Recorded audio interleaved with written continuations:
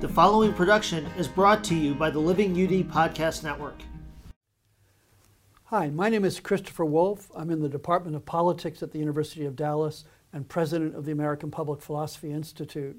And today we have a wonderful opportunity to talk to Russell Hittinger, who is a noted natural law scholar. And this afternoon he's going to be talking on the three necessary societies: family, nation, and church. So Russ, tell us about these three societies. Well, beginning with the pontificate of Leo XIII, that's 1878 to 1903, and then the one of his student, his favorite student, who becomes Pius XI, 1922 to 1939. The two of them, drawing from scholastic sources, drawing from scripture, St. Thomas,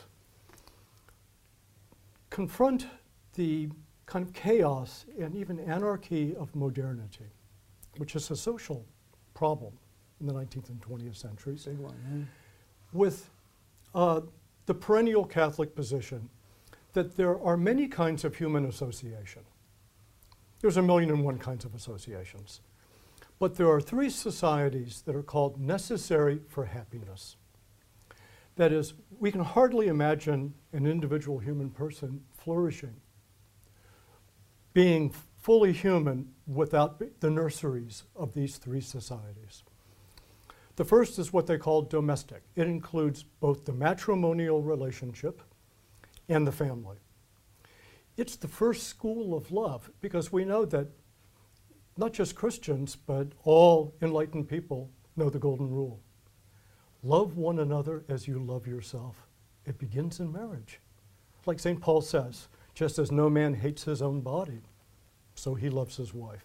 It's the plutonium grade example of loving someone else as yourself, which spills over into the family, in which siblings love one another as brothers and sisters, as kind of other selves. Okay. So this society is the great nursery because it forms us physically and emotionally and socially. It is the great exemplar of all the other societies. Imagine someone coming into a perfection of their own humanity without this society. Mm. And the second society is what they would just call polity, I think. And it's the society in which we learn how to love others as we would love ourselves beyond, let's say, cousins. That is, relative strangers can come together into the order, thinking of a city, which particularly emphasizes justice and common discourse about how we are to live our lives together. I mean, imagine a human being not being able to have rightly ordered relations and loves with people beyond his cousins. Maybe in certain parts of the world, but no one would say that's eudaimonia or flourishing. And the third is ecclesial society, which gives supernatural virtues for another love. Christ taught a new commandment: love one another as I have loved you, which opens up a whole new vista of social relations. So to paraphrase Aristotle, Leo and Pius would say this: we are matrimonial or coupling animals, we are political animals, and we are ecclesial animals. All three. And by the way, all three of these orders can have the same people inside of them. And that's what gives rise to the problem of subsidiarity. Let's say we take the same 10 people. They're all members of St. Rita's Parish. They're ecclesial animals. All 10 are in different families within the same political order. Right. And so what should be the relationship between these three necessary societies? You can't let go of any one of them. And it would be a nightmare if they were actually at war with one another. It would be terrible prospects for human flourishing. You think of Stalin's Russia. Exactly. Yeah. Or crime-haunted neighborhoods or whatever. Yeah. So the principle of subsidiarity derives from, first of all, the Latin word subsidium, which means to help or to assist. Now, on these three necessary societies, each one assists the other. We should never view subsidiarity just from the top down. Right. Because, boy, I'll tell you, the family helps the polity. In fact, polity wouldn't exist without it for all practical purposes. I mean, everyone's education through the first 7 years is all done within the nursery of the family. The family is transgenerational, like the polity. Polity certainly assists the family in a multitude of ways, from legal protections to great civic projects that call upon the human spirit. And the church gives subsidium or help to both. Marriage is a sacrament, after all, and the church, even through communicating supernatural virtue by sacraments and so forth, assists the natural virtues, loving one another as we love ourselves. But now made a sacrament, loving one another as Christ has loved us.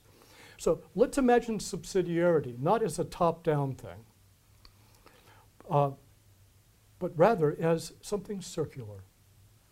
Sometimes I call it cybernetical, to say it's not like an assembly line. Right. It's where each of these societies needs the other. It's a true and mutual need, and wants to give something to the other. But here's now the negative part. You never assist the other society by trying to preempt their authority or their common life. Assisted out of its responsibilities. Exactly. So that's the tricky thing. You should begin with the generosity of giving subsidium, because every one of these societies needs it. Remember, in Aristotelian, really ancient philosophy and medieval philosophy, the virtue of justice is in the giver, not the receiver. So if we say subsidiarity as a virtue is only in the state, it means that the domestic order and the ecclesial order have no virtue of it, which is cuckoo. Yes.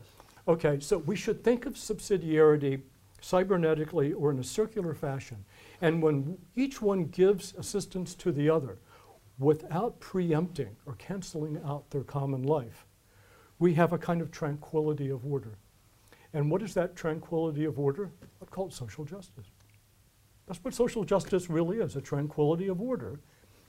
Why did we get this top-down model? It was because of the rise of the modern state, especially in the late 19th century.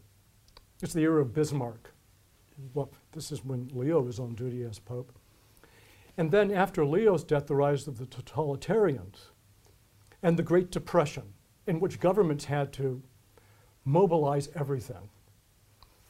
And therefore, the worry was on was the state, giving so much subsidium that they strangled all of the rest of the social order. Right.